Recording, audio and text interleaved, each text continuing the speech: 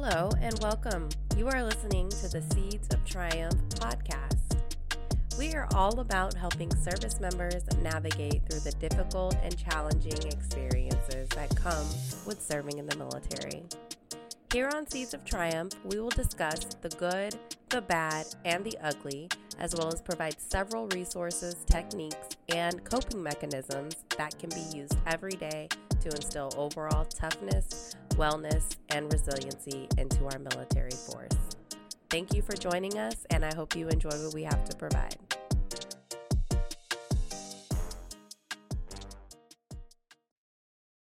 Welcome to another episode of the Seeds of Triumph podcast. Today, we are talking to Lieutenant Travis. She is a naval officer, mother, student, wife, and a somewhat social media influencer. And we're going to talk about her work in the Navy. I say social media influencer because I feel like that term can be like viewed negatively, but not in your case. There's like a Navy term, right? Navy digital ambassador for like what you do. Yeah. Yeah. So, so that's what Lieutenant Travis does, and kind of like part of what she brings to the table. And I think it's really great and just so unique because not a lot of people are doing that. And I got in contact with Lieutenant Travis by coming across her social media content, and it's just really helpful. And I love what she's doing. So thank you for joining me today, Lieutenant Travis. If you would just kind of give the viewers, a little bit more background about yourself. Yeah, and thank you so much for having me. Especially like it's always wonderful when people found me through social media. Um, it's still really weird for me, but also really wonderful. So I'm Lieutenant Alexis Travis. I'm a Supply Corps officer. I'm originally from just outside of Atlanta, but technically I lived in DC right before I joined the military. I moved up there for a year after college just to, I don't know, live life. um, After I joined, sorry. So I joined the military through OCS. After that, I went to the Seabees for a couple of years and then joined the Women in Submarines program. So I was a CHOP on the USS Georgia. From there, I picked up instructor duty. I was there for 3 years, including the infamous 2020 transition to online learning. After that, I ended up in sort of a weird situation where I ended up stashed for a year, but I got to work for that year on the Warrior Toughness mobile application, which was one of the best, oddly, tours of my career so far, even though it was only a year long. And right now I'm a graduate student at Yale School of Management getting my MBA. Um, the things that I'm passionate about really come down to diversity, equity, inclusion, quality leadership, and ultimately all of that for me comes down to mental health. I think the quality of life that we can have, the quality of leadership that we're capable of having in the military is the key factor in fixing kind of the widespread mental health concerns that a lot of members have. And so I use my social media channels. I started about a year and a half ago telling my story, trying to tell, through a joking medium, through kind of trends, through a little bit being silly, um, talk to people about the research in mental health, talk to them about the resources available to them, talk to them about what it means to be a good leader, what it means to be inclusive as a leader, and the reason that they should do that. And it's kind of taken off from there. And as you mentioned, I'm a Navy Digital Ambassador. So I'm part of a team that works with Chinfo to do all sorts of community engagements to try and use social media to tell honest, kind of unfiltered stories of different parts of military life as a way to reach, not necessarily potential recruits. We're not part of recruiting command, but just Americans who may not know what we do. So, Awesome.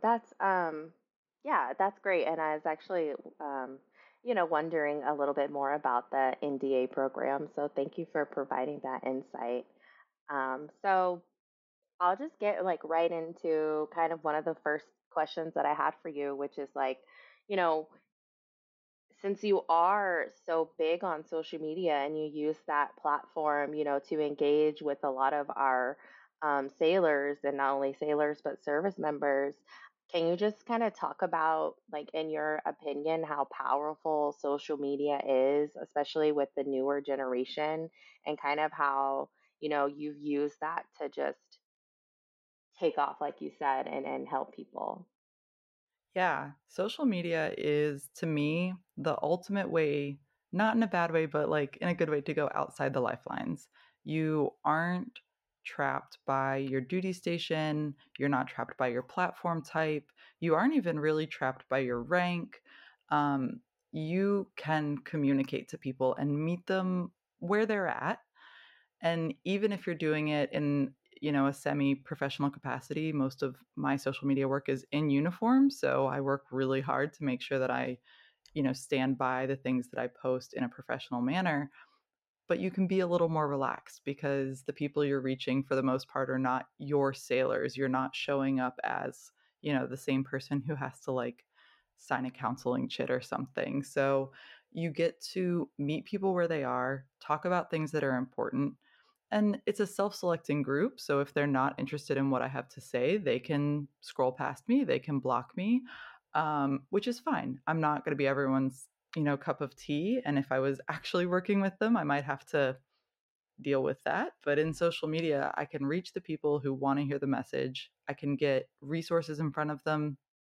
I can remind them of things that I think it's really easy to forget, like that it's okay to seek, mental health care, that mental health care is just the same as physical health care. And you can just repeat those stories in a really non threatening, non death by PowerPoint way.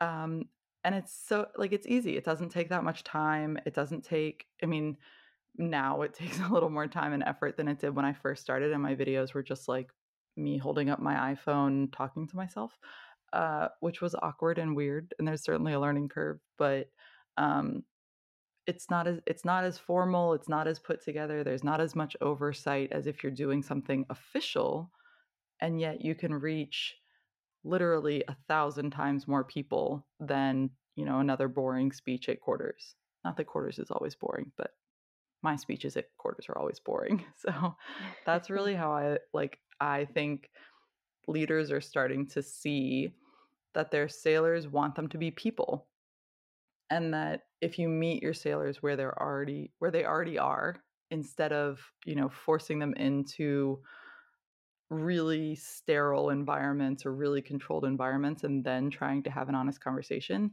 that you'll be a lot more productive.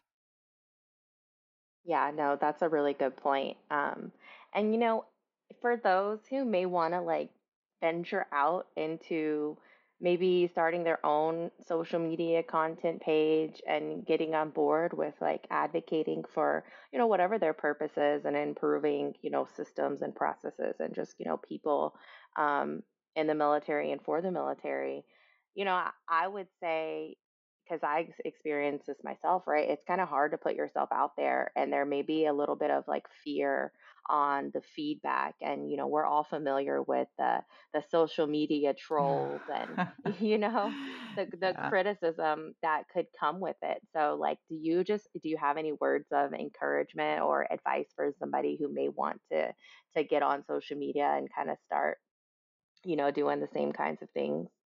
Yeah. I mean, I think the most common pages that you see, it's a lot of our faces, right? It's I think some of the more famous, some of the more noticeable, popular, I don't know. All of those words make me super uncomfortable, but I think everyone has heard of like Captain Gervy, when he was the CEO of the John P. Murtha, Oh my God, yes, um, yeah. right? And it wasn't his face all the time. It wasn't him talking all the time. It was a lot of like, B-roll videos of just life on a ship or his sailors doing stuff. And so it doesn't always have to be you or your face. It doesn't have to be your face at all if you're uncomfortable with that. So many ways to put good information out on social media. Static pictures, carousels, even reels that don't necessarily have your face in them. and just find what works for you. Really, what people can sniff out on social media more than anything else is if you're faking it. If you are not being authentic, if you are, you know, trying to make a style work that does not work for you, that's when you're going to not just get trolls, but you're going to get people who legitimately are like, it's not a good look. And what is true to every person is going to be different. The stories you tell, the things you advocate for, the method you use. Um, and then the other kind of overarching advice that I give anyone who is like, hey, I'm thinking about doing this is one, do it. We need more stories out there, because if all of the stories are getting told through official news outlets, people aren't getting, what it's really like to be us. And the more voices we have in the discussion, the more powerful the reality of our lives will be. And then two, um, make sure you are really sure why you're doing it and that you believe in that why, and have some really solid sounding boards. Um, for me, I have a couple of friends who, let's see, a lieutenant commander. My husband is a veteran. And so they understand like the military, the professional implications, the culture, all of that. And I know that if I send them, hey, I'm thinking about posting this, or if I post something and they see it and they're like, not that like, and they like, they cringe, they're just like, not a good look, or you might have crossed a line, they're going to tell me. And having those people who will support you unconditionally, including supporting you enough to tell you when you've messed up, um, and supporting you enough to tell you when someone who's trolling you is doing that. And when people are really out there trolling, it's about them, it has nothing to do with you. And having people who can remind you of that is really big, because I've taken a couple um, big breaks from social media because, ironically, in talking about mental health, uh, it did a lot of harm to my mental health. Especially, I know at one point one of my posts got shared to um, a Facebook group of people who disagree with me. And I ended up with like thousands of comments a day that I was trying to sort through and pull down, because they were vile. They were really, really mean about not anything in the post, but like me as a human, even though these were not people who knew me. Um, and having someone who can tell you it's time to take a beat and try again in a few days when it's not making your life worse, is really important. So having those sounding boards, having those people who can help you navigate it is really big. That's yeah, that's very true. You know, I just want to say that that is awesome, right? And it's in the message in itself that you were able to get through that, and that you had a support system, right? Getting through that negativity, for, somebody who may disagree, because, not everybody is going to like what we do. They're not going to like us, and you have to be able to accept that and move on, right? And I think, you saying that and just sharing the message and giving your advice about, being on social media is so amazing, because, I know, you may be familiar with the Navy chief rap video. She got a lot of hate and just awful, vile things said about that. And it's just terrible. And that's just a testament to show, that we really do need to just be kind individuals. And if you don't have anything nice to say, then don't say it at all. And then there's another lieutenant, or maybe she's a JG or an ensign. I'm not sure, but there's another, for lack of a better term, right, famous quote unquote Navy officer. And I just hate to see how much, hate that she gets as well. And it's like, as a service member, we should really just support each other. And if, like I said, if you don't have anything nice to say, then don't say it at all. Yeah. And I think the secret sauce in a lot of that, sorry. The secret sauce in a lot of that is you can't beat someone who's having fun. Um, if you get on social media and it is, I would give it like 80% of the time, what you're doing is fun. Like you find it funny, you are having a good time learning the skills, learning the tools, using them. People can't beat you. They can't beat you by being better at it. They can't beat you by making fun of you, because if you're having a good time, it's going to keep being fun to show up. You're going to put in the extra time and effort to learn how to do it well, to talk to people, to whatever. And I think that's what you see. I mean, and so the Navy chief rap, I saw it, I think back when it was over on TikTok, before it started making the rounds on Instagram. But like, she's having fun. And when people start to just really hate on someone who's not breaking any rules, who's not, violating the UCMJ or policy, and they're just having fun, again, like that says something about them. It doesn't say anything about the person who made the video. Like, they can be proud of their rank, they can make silly jokes, they can do funny edits on the videos, and everyone should just like, in a, you know, to some extent, like calm down. It's the internet. Like, have a good time. Yeah, exactly. And like, I've had conversations with her and, developed this relationship. And that's just how she is. She's just a really fun going, like, you know, goofy person. And, if I had a chief like that, like that's awesome, right? Because you can connect and just, like you said, meet people where they are. And like it just brings that human factor. So I think it's really great and positive, what she was doing Right. and is doing, right? It's great. So I want to talk about your Reddit AMA because like you don't just do a lot of you don't just do right the Instagram and the TikTok videos, but you also kind of brought it to Reddit. And if anybody knows anything about Reddit, especially like the Navy subreddit, that can be a harsh place. Yes. There are a lot of yeah, there are a lot of people on there that, just say whatever, unfiltered.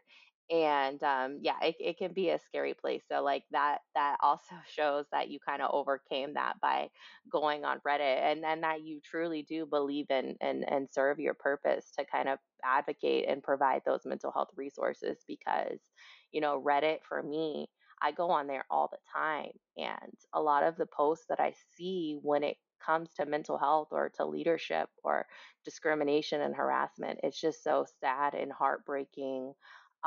This outreach, like they go on here looking for help, looking for solutions. Maybe they just want to vent. And, you would be surprised at how many legit cries for help are on there. And so, yeah, I just want to say thank you for doing that AMA. And then I want to like just kind of ask, what was your inspiration behind it? And just if you could just kind of talk about some of the things on there and really just, the experience that it was for you. Yeah, so I'm not on Reddit, as much as I'm on other stuff. My husband is really the Reddit person. Mostly when I'm on Reddit, I am kind of in the background reading a lot of those things that you're talking about, because I think it's, if you want like a pulse on how the people who would never talk to Lieutenant Travis, like how they really feel about something, Reddit's where you're going to get it. Like if they make a uniform change or a policy change and you want to know what the troops, like what the sailors feel, that's where it's going to be. So I'm mostly a lurker over on Reddit. But I have commented a few times, and one of the mods also follows me on social media. And honestly, so the you mentioned another lieutenant, and there was a bit of a dust up on Reddit about a lieutenant who was sent to the Super Bowl. Um, and a lot of those comment sections went really, really negative about military members on social media. And as you said, like, I think that as a channel is really important for us. I think it's important that service members are there and telling real stories and connecting. And so I didn't want it to end up being this like death knell for social media where everyone was like, you know what, this is cringe, this is horrible, we hate it, we're out.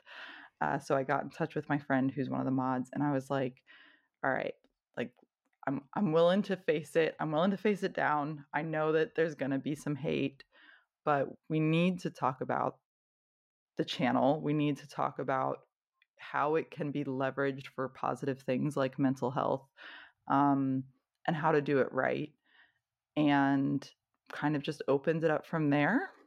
And she was really supportive. The mods, I think, had like a background discussion because they were really worried that I was going to get eaten alive, and they wanted me to know that that was a very real possibility.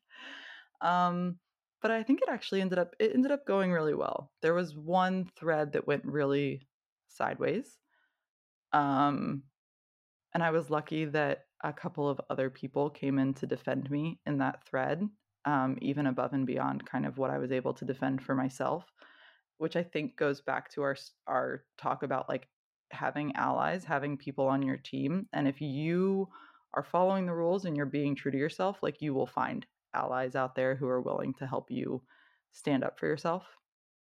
Um, so it was an interesting day. Yeah, I went through the thread, and a lot of the questions that were asked were very productive and insightful, and you provided some really thorough responses.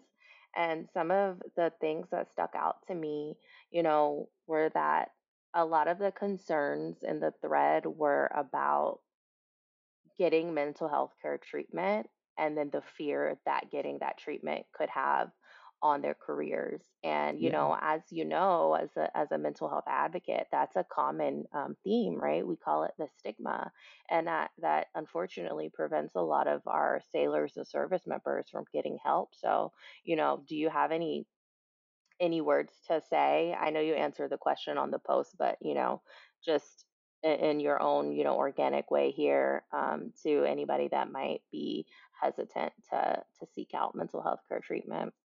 Yeah.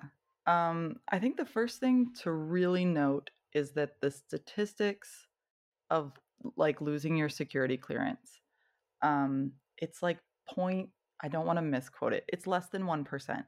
It's like I think 62 people out of the 5 million adjudications in like the last 12 years, adjudications being anyone who is being investigated or reinvestigated for any reason, 62 people lost their security clearances only for mental health.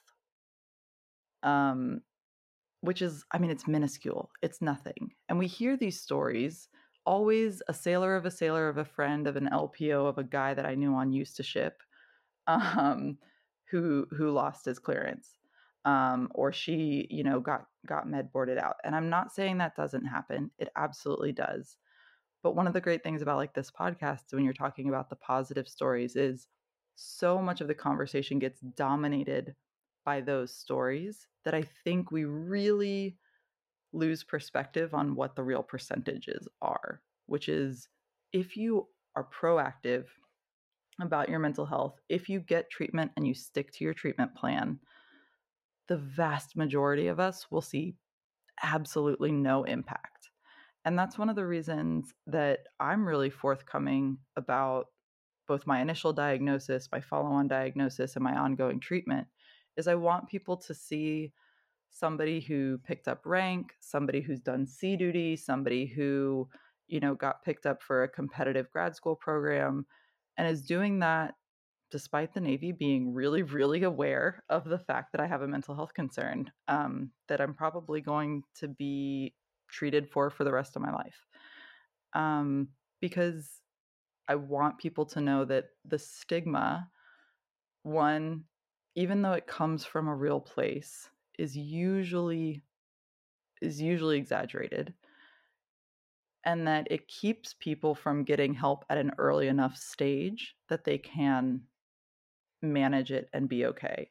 Because what happens is people get so afraid that they let it build up until it is so bad that they get pulled from their ship or they end up an inpatient, where if they had felt safe to do it earlier, it might never have gotten that far. And then the other thing is like, I try to tell people never take no from someone who can't tell you yes. And what I mean by that is like, if you are being told by your LPO, by your chief, by your divo that you can't seek mental health care or that you can't go to that appointment, because you have duty, that's not actually the person who can tell you no for that. um, that you deserve health care. It's a right for us.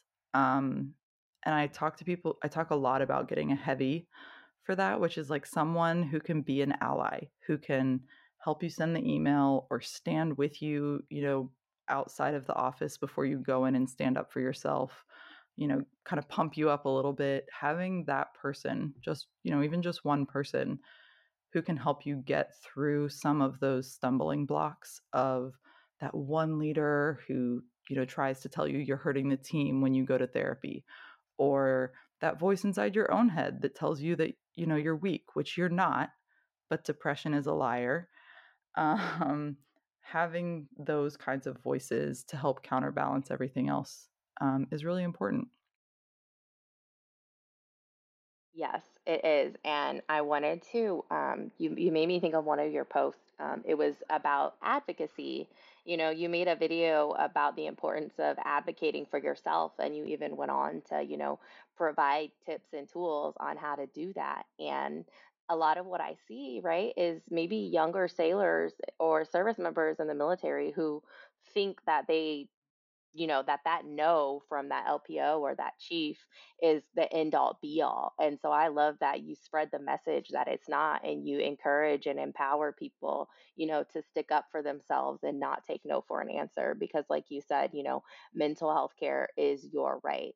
All of your health care is your right. And those leaders in those positions, I want to give them the benefit of the doubt and say that, maybe they just don't understand or realize, or maybe they're misinformed. But just because they are doesn't mean that you have to be. And I love that, empowerment. And I always, any opportunity that I can, like to tell everybody that knowledge is power. So if something doesn't feel right, then it's not right. And, you may have to do a little bit of research, or you can reach out to me, and I'm sure they can reach out to you to kind of have Absolutely. those, yeah, that ally, that backup, to kind of help you navigate through. So Yeah. And to your point about like educating leaders, that's like the other side of the coin that I try really hard to communicate, which is one, I think anyone in the Navy, in the military is capable of being a leader, and it very rarely has a lot to do with rank. um but leaders need to understand the impact of, well, you can't go to therapy today because the watch bill is short. And we end up in this like tunnel vision of the watch bill or the work day or what's it going to look like, fit, your fit rep, your eval, your rank, your collaterals. We end up in this very tunnel visioned place. And if you zoom out and you're like, first off, there has never been a day on any of my sea duties or any of my other commands where one person missing 2 hours to go to therapy and then come back was going to break the mission of the Navy. It's maybe there are commands where that is true. It's probably not any of ours. It's like not being able not being able to zoom out and say, actually, this sailor getting the help they need right now so that they are capable of deploying when the ship gets underway in 6 months, so that they stay in the Navy because they feel taken care of. Not being able to see those long-term consequences is part of how we end up in this, in the situation we're in, where sailors constantly get told tomorrow, tomorrow, tomorrow, or next time, next time, next time, or you're hurting the team, and they never get help, and then things get really bad. And if we looked at it more holistically, if leaders were willing to take, a rough day here and there so that their sailors were taken care of, you'd actually have happier, healthier, more productive sailors, and you would win in the long run. You just have to be willing to make the short term sacrifice. Right. And in my experience, being in like a tactical type community, there was always this saying that we had when we would prepare our gear or getting ready for a training exercise or a mission, right? It's like two is one is none. So we should also never put ourselves in the position with our people where if we lose somebody, then we're at a failure. And that's not the sailor's fault, Yeah, right? That's exactly. on. So one of my commanding officers had a heart attack on our way to deploy. We were meeting a forward deployed ship. He had a heart attack like on the plane or the night before, I don't remember.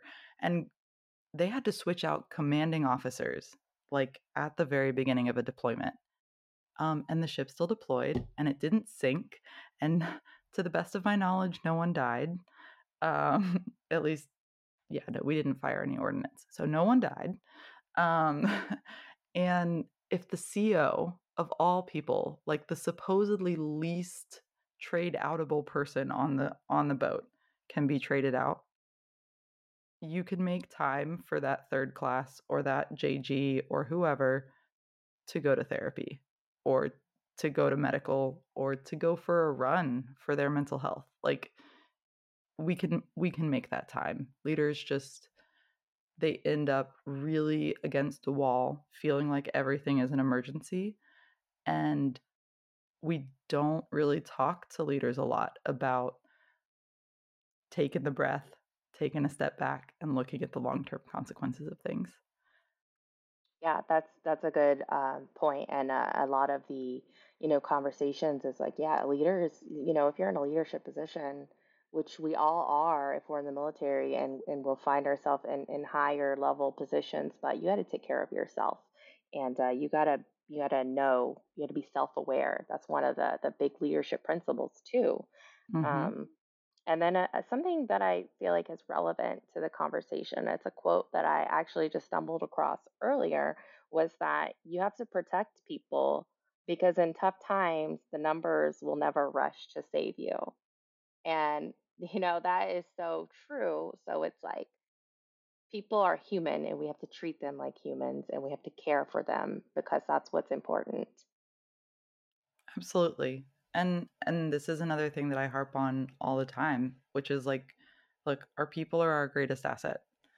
I think the Virginia class submarine is wonderful. I think aircraft carriers are great. The F-97 or whatever jet we're on to now, I'm sure it's very capable. None of those things do anything or matter at all if they aren't being operated and cared for and maintained by people who are happy, healthy, whole, and ready to do the thing. And I'm a big believer that the next major conflict, whatever it is, it's not going to be won by a technological advantage. It's going to be won by people because when you look at the history, that is what always makes the difference in conflict is the people who are willing to go the extra mile, to do the extra thing, to risk. Um, and people will do that if they're taken care of. And they won't do that if they're not taken care of. That's where we're going to Hmm. see the sink or swim, which is why I think, going back to the trolls, I get a lot of like, oh, this is weakening the military. You're the problem with the military. And that stuff makes absolutely no impact anymore because truly, I think they have it totally backwards. I think they've got hit them with the reverse Uno, which is taking care of our people is the most tactically sound thing we can do. It is going to make the difference when we end up in a conflict with a near peer competitor because nobody treats their military like we do. Um, and nobody has the capability of treating their military like we do as individuals with that individual value that bring diverse thought and diverse ideas and creativity and passion. And when you do that, unstoppable. Absolutely unstoppable. I 100% agree. And I actually want to, say that you may have made your statement right that, our military takes care of us and they give us these resources, and, that there are things in place. And I would go on to say that I'm sure there may be listeners who hear that and may 100% disagree. And I think that's only because of their own lived experiences. So I just wanted to point that out because I want to encourage people to have an open mind and try to look at things big picture when it comes to the Navy's policies and the programs that they put out. I think a lot of people Yeah. I think a lot of people like to say that, oh, these programs, were just made for somebody's, eval or fit rep bullet, or it's just the new, yeah, it's just the new catchphrase, or it's like a, cover your own butt kind of thing. And I don't believe that. I mean, if you look at, like, the CNO and the MCPONs, like their vision and their mission and their guiding principles, it all speaks to quality of life and taking care of our sailors. And when you have that in black and white, then that's what it is. There's no gray area. There's no read between the lines. And where I think that that gets confused is like the telephone game, right? When you play the Hmm. telephone game, and you have this information, this statement, this black and white that was said, it goes through several different people.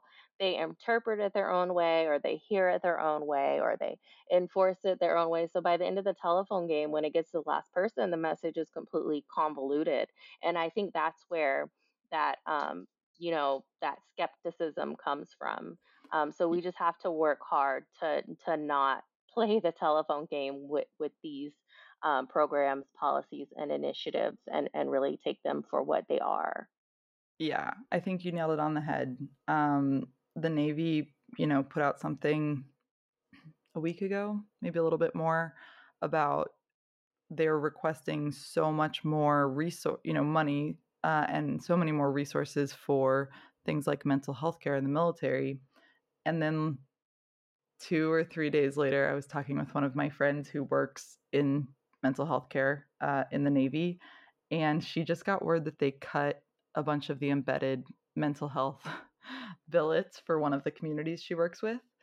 And we were talking about, like, exactly what you were saying, which is like the left hand is not talking to the right hand here, where if we're asking for all of these additional resources and then we're cutting billets, um, and so I think that skepticism you talked about is well earned, because I am always floored whenever I try, like, someone will ask me for a graphic or whatever, like all the resources, and it's like, man, if you try and get all the resources, it's exhausting. There's so many. There's nonprofit this, there's Fleet and Family that, there's, medical this and that.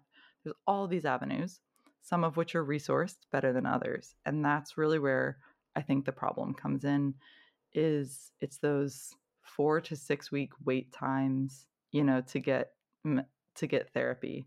It's when they started making us get referrals to do Telemind and Doctors on Demand for therapy, and it's like, okay, so now I have to wait 3 weeks to get a referral from my primary care, and then I can apply to do Telemind, and then I have to wait 4 to 6 weeks with Telemind because civilian mental health care is also under resourced and understaffed right now. By the time you add it all up, especially if you're suffering from something like depression, which makes following up with all of those appointments and all of the emails and all of it makes it so hard.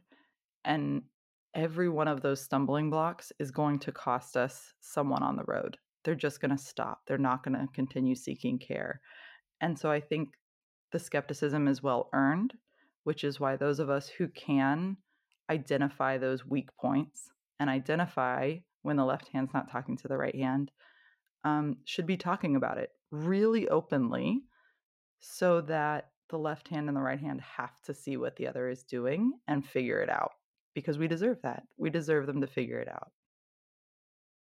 We do, and I think that we're getting there, and we just unfortunately have to be really patient. Because I also say, like, we have to do something now. And part of the reason why I wanted to create this platform, right, is for people to share their stories about, how they were able to build that toughness or that resiliency, or find these alternate coping mechanisms to deal with that, hardship, anxiety, stress, depression, whatever the case may be, because life happens to all of us, and it tends to be very unexpectedly.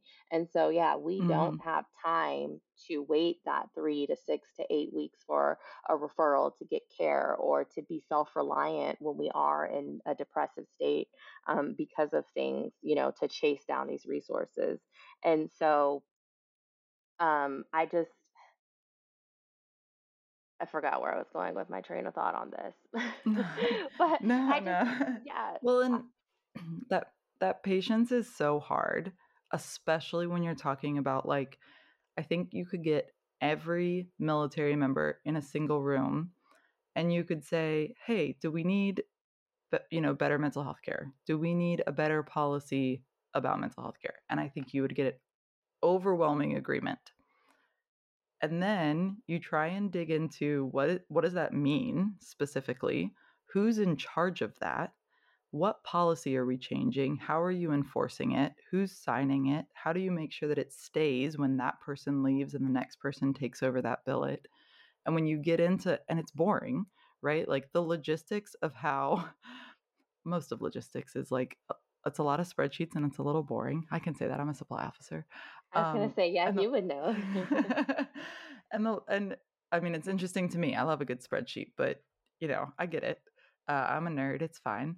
Um, the logistics of policy change are like that, but worse because you don't get, steak and lobster at the end. You just get words on a page that you hope make some kind of difference. And I've tried to be really active in looking at policy changes and helping people write policy changes when I get the opportunity. And it is to even gain an inch of ground so slow because the process is so convoluted and so many different people can, have their fingers in the pie.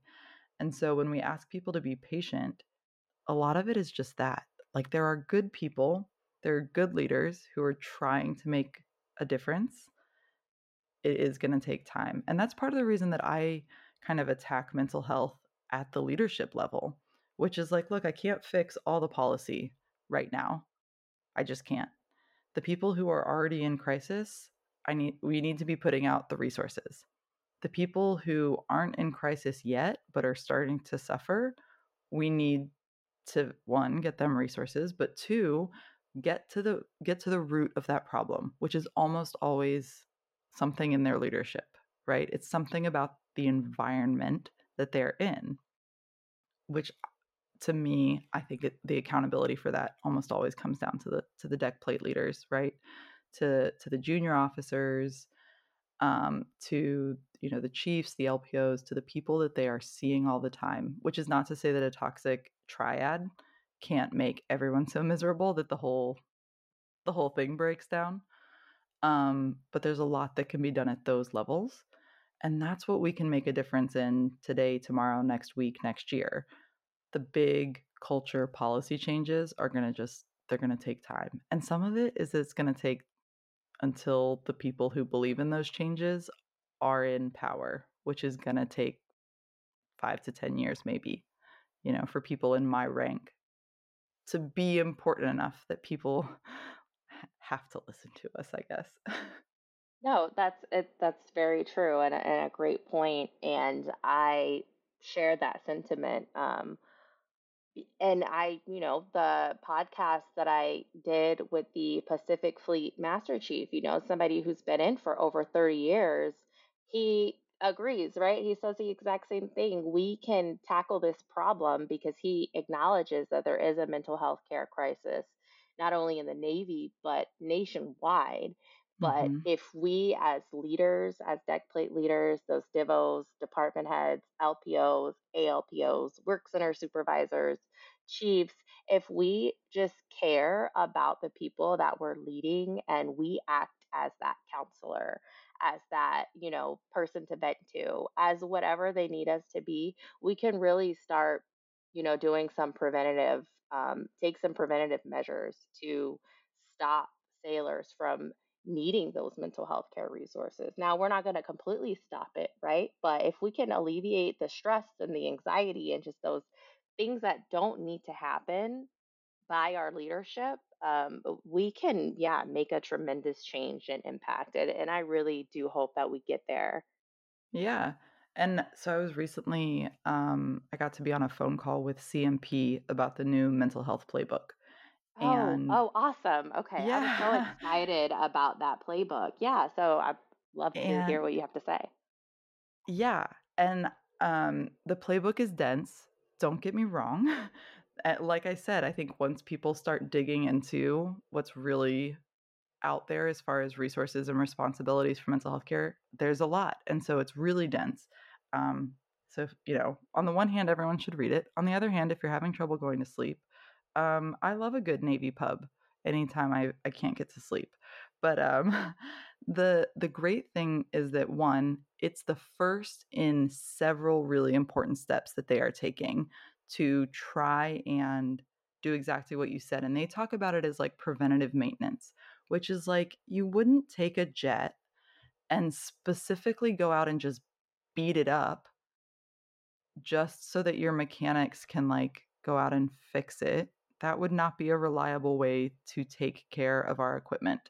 And we wouldn't be like out there breaking our service members' legs just so that, oh, well, once it heals, technically the bone is stronger in that place where it was broken. Like that is a very weird thing. But for a long time, we've sort of treated mental health that way, which is like, we're going to make you suffer. And that suffering is some sort of essential part in you being stronger later, which is to modern psychology, just really factually not supported. Hmm. Breaking people down, putting them in those stressful situations just to put them in those stressful situations, um, really has no data behind it.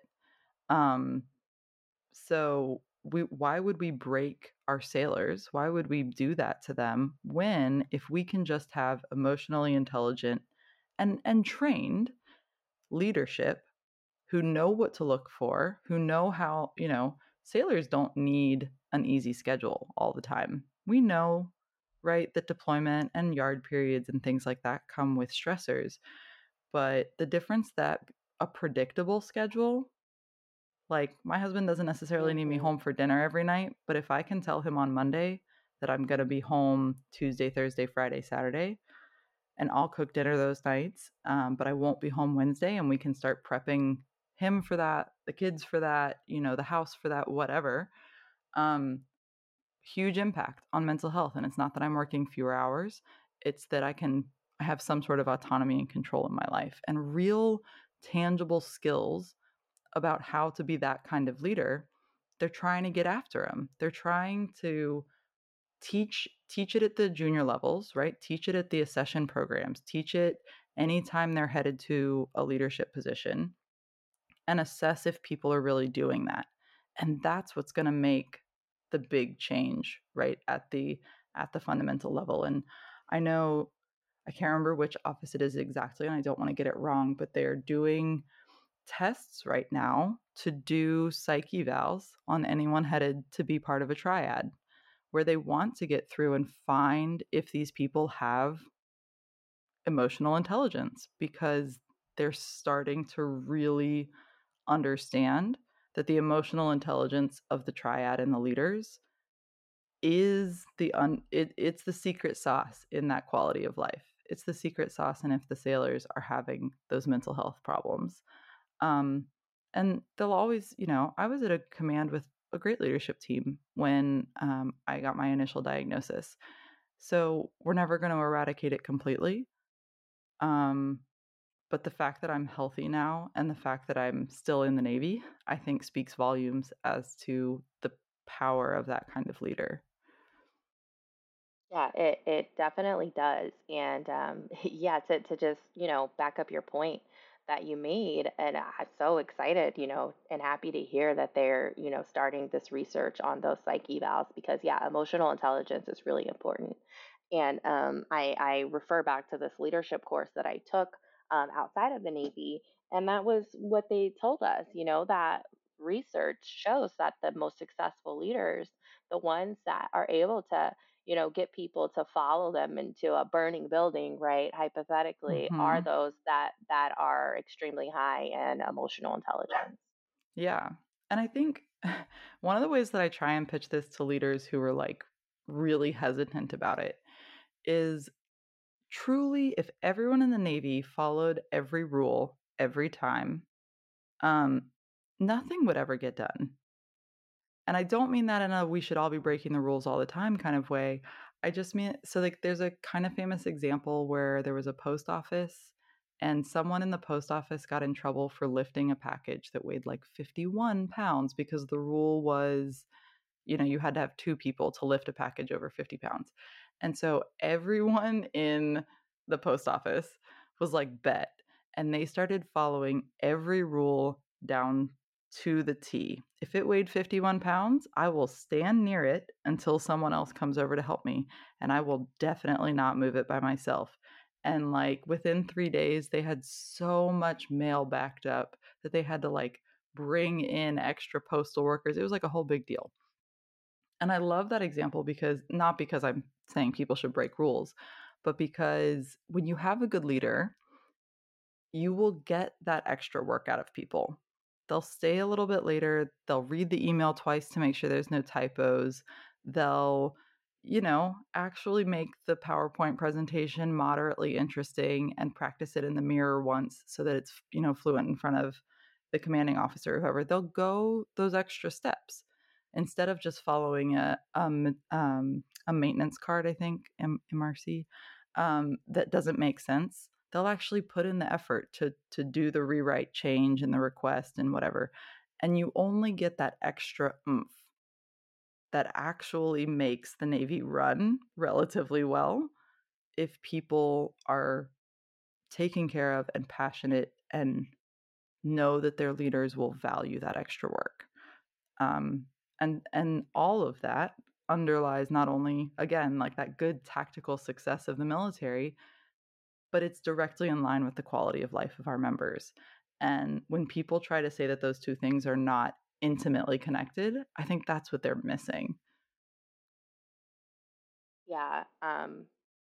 And so I want to steer the conversation kind of like back to you. Oh And no. I want, no, not, oh no. I want to ask, because you are, a wife and you have children and you're an active duty naval officer. And not only that, like you go above and beyond to put yourself out there to educate and help others and advocate on their behalf, as well as, you're a student pursuing even higher education. So with all of that on your plate, that's a lot. And like I can kind of relate in that I like to stay busy, and I tend to put a lot on my plate too, but like that can also be a cause of stress for some. And so with your personal experience with that, do you have any, advice about how you navigate that personally, or how anybody else that may,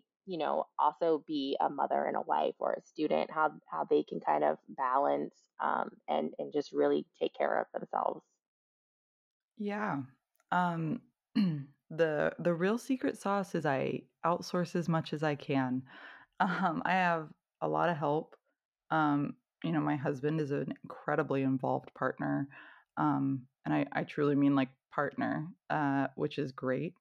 And that when I'm falling behind on school or I'm overwhelmed and I just like am checked out, or I'm having kind of a rough mental health go for a while, he's great at stepping up.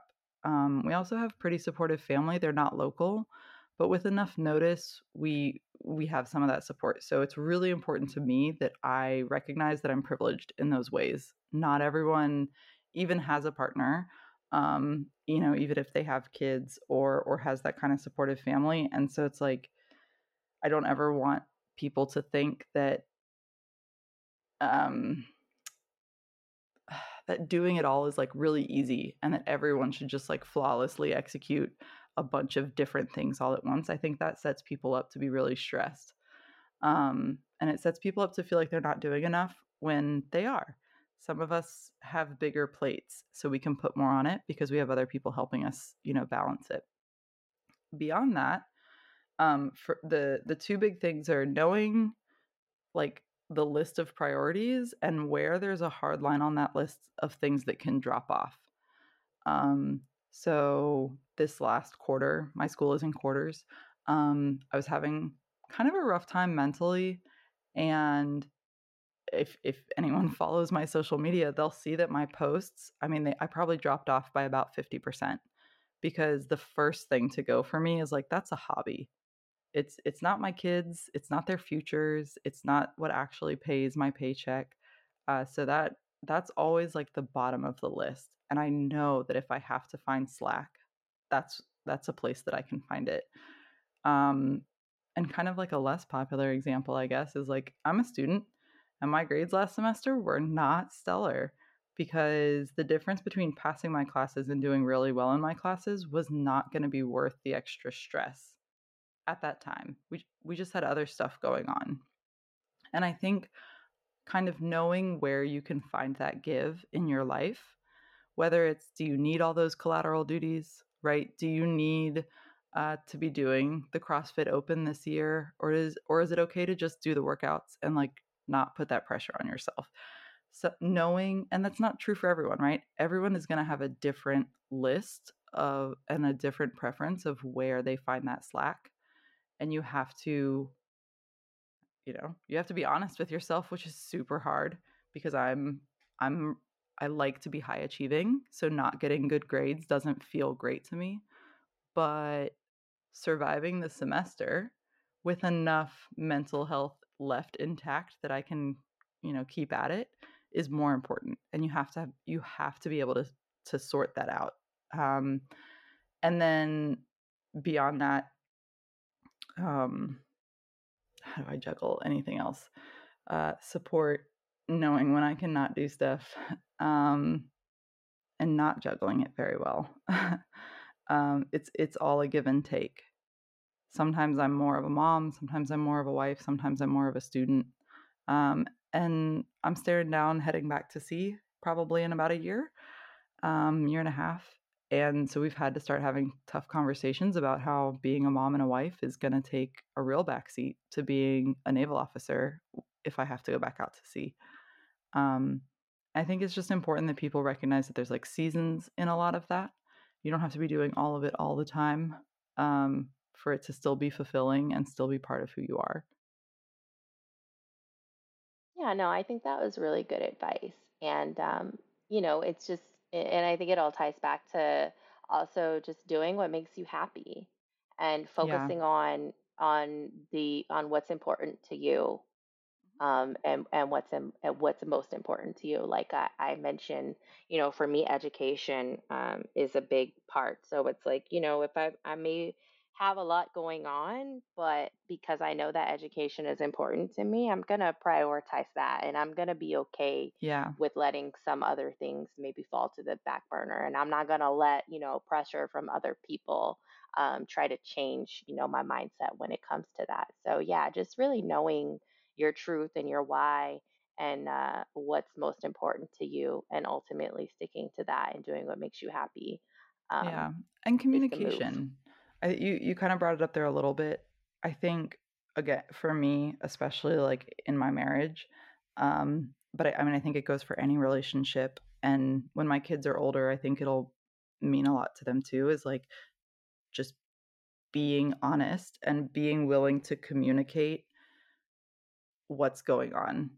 Kind of like I said earlier with the like, what nights can I be home? I have conversations with my husband if I have like a lot of projects or a lot of homework for school coming up, um, where it's like, look, I'm not going to be a particularly good mom or wife this week because I just have an avalanche of other stuff coming at me, and being able to have that conversation with the other people that are being influenced by that decision, and make as many of those decisions together as you can, right? When is there flex in my life that he needs support? When do I need to be able to flex to support my kids more? Um, the more transparent you can be about that with whoever is part of your support system, the better things will be. Because, like I said earlier, like people can suffer through a lot as long as their expectations are managed. If I can tell him, look, this is going to be a terrible week, I am not going to be a good wife. I am going to be buried in books, and you might see me for coffee for 30 seconds in the morning. That would not be a good way to sustain our relationship. But if he knows that it's just for a week and that it's not personal and that that's just going to be the way it is, like he can deal. And most people can deal as long as you're honest and upfront about it. Yeah, that's true. Communication is definitely key as well. So, Hmm. at this point in the conversation, I want to ask, if you have your own personal, seed of triumph, which is just a reframing of a traumatic adversity into the beginning of progress. So just a time, that you may have found yourself in a stressful or, just adverse situation, that you want to share and kind of explain how you triumphed or got through it. Yeah. So I joined the military with an eye on mental health. So someone in my family that I really care about was deployed in 2000. Oh my goodness, 6, a really long time ago, and um, he came back with a lot of mental health concerns.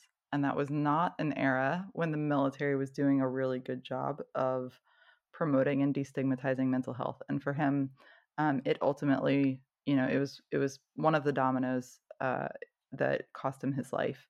And so I started my career really focused on that. And then, surprise, surprise, when I was about 7, 8 years in, um, right after I had my daughter, I had been like a nose to the grindstone, always take the hardest billet, take as many collaterals, do all the things, be at every, Mando fun event, volunteer for every school sports day, whatever we were doing, for a long time, really burning the candle on both ends. And when my daughter was born, I very quickly got really, really taken down by postpartum anxiety and postpartum depression. Just an absolute 1-2 punch. Um, and like to the point, I had a lot of invasive thoughts. I couldn't sleep because I was very convinced that if I slept and there wasn't another adult in the house, that I would sleep through her crying and something bad would happen. And it was like this weird, amorphous, like thundercloud in the distance that I never knew what bad was going to happen, but something bad was going to happen. And it was my job to like hold the whole thing back. And that went on for 6, 7, 8, 8 or 9 weeks maybe. Uh, and during that time, this is what I mean by like I was like a I can handle anything kind of person. My husband was a reservist at the time, and he volunteered to go to Korea, his 2 weeks of active duty in Korea, when I was going to be 6 weeks postpartum. And he didn't do that like unilaterally. I was like, yeah, of course. How hard can it be to keep a thing alive? It will be totally fine. She'll be great. I'll be great. Everyone will be great. You go have 2 weeks in Korea. Um, and we did not know before he left, certainly not before he volunteered for that, but before he left, that I had a postpartum anxiety and depression.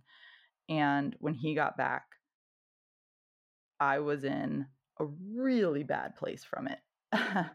Because it really kicked everything into high gear, him being gone.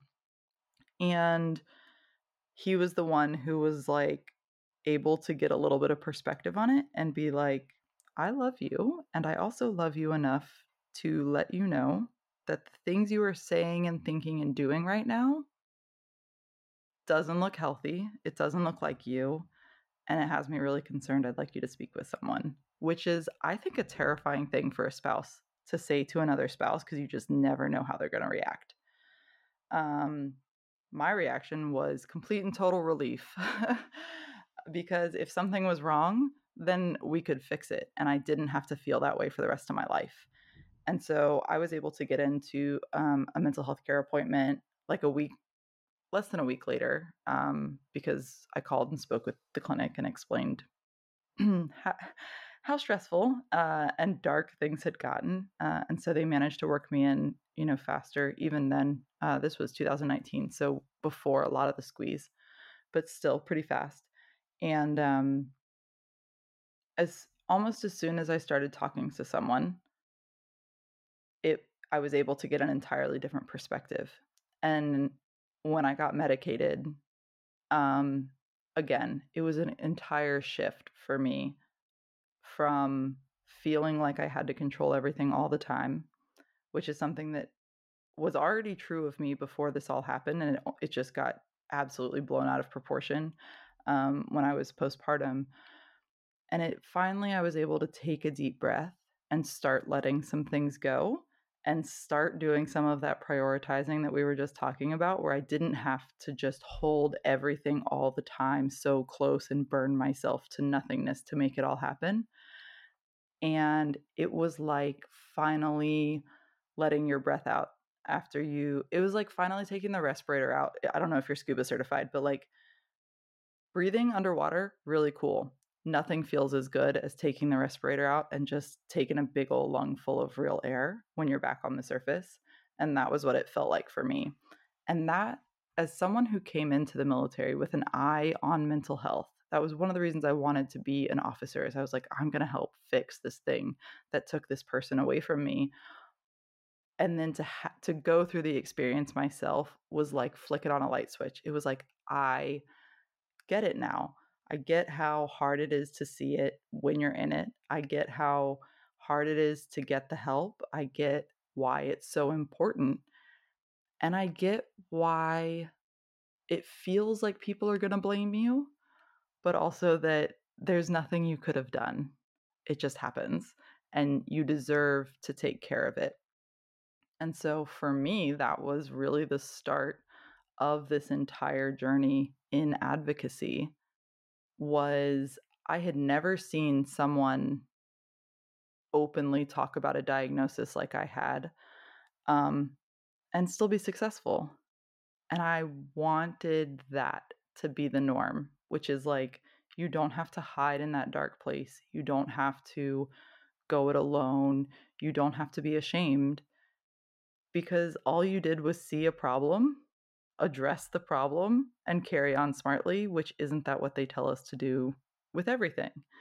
Um, and so that's, to me, that was my seed, is like, I got sick, I got help through a great support system, and I so much want that for others. I don't want anyone to stay in the first chapter of that story where they feel the way I felt before my diagnosis and treatment. No, that's amazing. And I kind of see two kind of triumphs in your story. Is that one, you experienced that heartbreak, with that family member, and you did something so brave and courageous as took it head on and joined the military to try and get some insight, and like you just said, to try and fix it. So like, number one, that's amazing. And then two, yeah, like, using that personal experience that you went through with the postpartum depression, that it's foreign to a lot of people, especially new mothers. I've two of my best friends, when they first became mothers, and my sister as well, went through it. And that was kind of a first herd for me when it came to that. And so just having them share their experience with me kind of opened me up to that and gave me a perspective to kind of just look out for the sailors in my workplace that are pregnant, or that maybe have a pregnant wife who just had a baby, and just making sure that I'm making sure that they're okay too, because like you said, it's something that's kind of unknown and foreign. And I commend you for being able to like share that story and showing others that like you can get through it and that you should seek help and that you can still be successful. Yeah, and so I talked. I think I mentioned briefly, like I have a second diagnosis, so you can only technically be postpartum for so long. And I was working with a psychiatrist, so I was still being treated for my PPA PPD when I got pregnant again, because it's the Navy and sometimes you got to get them close when you're on sea, when you're on shore duty, to make sure that you're still hitting career milestones for better or for worse. And so I was already in treatment and medicated when I had my son, my second kid, and the difference between having a newborn with postpartum anxiety and depression and having a newborn when I was in treatment and therefore healthy, night and day. Everything was better. And I've talked with my husband a lot and other people too. It's like I feel robbed in a lot of ways f- uh, of those first 10 weeks with my daughter, where I couldn't be present and remember things and do the things I wanted to do because I was absolutely drowning in all of this other stuff. And I got to be that for my son, which is one of the things that drives me talking to other people about it, because you do want them to get that help. You want that sailor to do what my husband did and see the signs and feel empowered to talk to her if he needs to, or she, right? And get them that help so that they can have that healthy bond, have that perspective, and that take that deep breath. Um, we want that for our sailors. We want that for our families. And knowing just the black and white, the absolutely stark difference between the two experiences is what has me totally convinced that mental health is the key to fixing so many things, so many things. And you're right. So much of it does tie back to my family member, where it's like, I was doing it for them for a long time. I wanted change. I wanted to be a better leader for them. And now I get to do it for both of us. I get to make a difference for what they went through, and I get to make a difference for what I went through. And it can all work together to make sailors happier and healthier in the future, hopefully. Yeah, and I think you're doing just that. I love what you're doing and the message that you're promoting. And like again, I'm so happy that I had the opportunity to talk to you on this platform and share Yeah. your message that way too, because it's such an inspiration. Thank you. Um, And so, I mean, and it's always great to have to be invited somewhere. Like sometimes it feels very weird to talk to my own iPhone and make posts where it's like, "Hey, I have mental illness. It's not that bad. It's not, it's not that abnormal. It's not going to ruin your life." It's sort of weird to do that. And when people want to talk about it more, it makes me feel like I'm not just talking to myself. And then, maybe it is reaching someone who needs to hear it. yeah, I think so. Well, again, thanks for sharing that story. I just want to give, one last opportunity for you to just provide like any advice if that you haven't provided really already, or just something that you just want to send out to the audience that may be struggling, currently with mental health care, or any previous traumas, or just anybody that's kind of similar, to you. Um, yeah, so Yeah. Um, Everyone's story is unique to them, but there is something in your story, everything in your story someone else has in common with you. And I don't mean that to like devalue any of us. I mean it in a way that you're never alone. There's a lot of stress and a lot of trauma and a lot of hardships that come with any life, especially with military life. Um, but with things like Reddit and social media and excellent podcasts like this one, you can find someone who relates to whatever it is you're going through and someone who's made it out the other side. And if you are concerned about how dark the tunnel looks, use the official and all of these unofficial social media, whatever resources, to find someone who's made it through, because having that hope, knowing that it's possible, it makes all the difference. And that's what I really want for people is my story won't resonate with everyone, but there is someone out there who's made it through what you're going through, and you deserve that hope. You deserve all of the health care that you are owed. No matter what your brain or anyone else says to you, you deserve health care, both physical and mental, and you deserve to know that there's hope.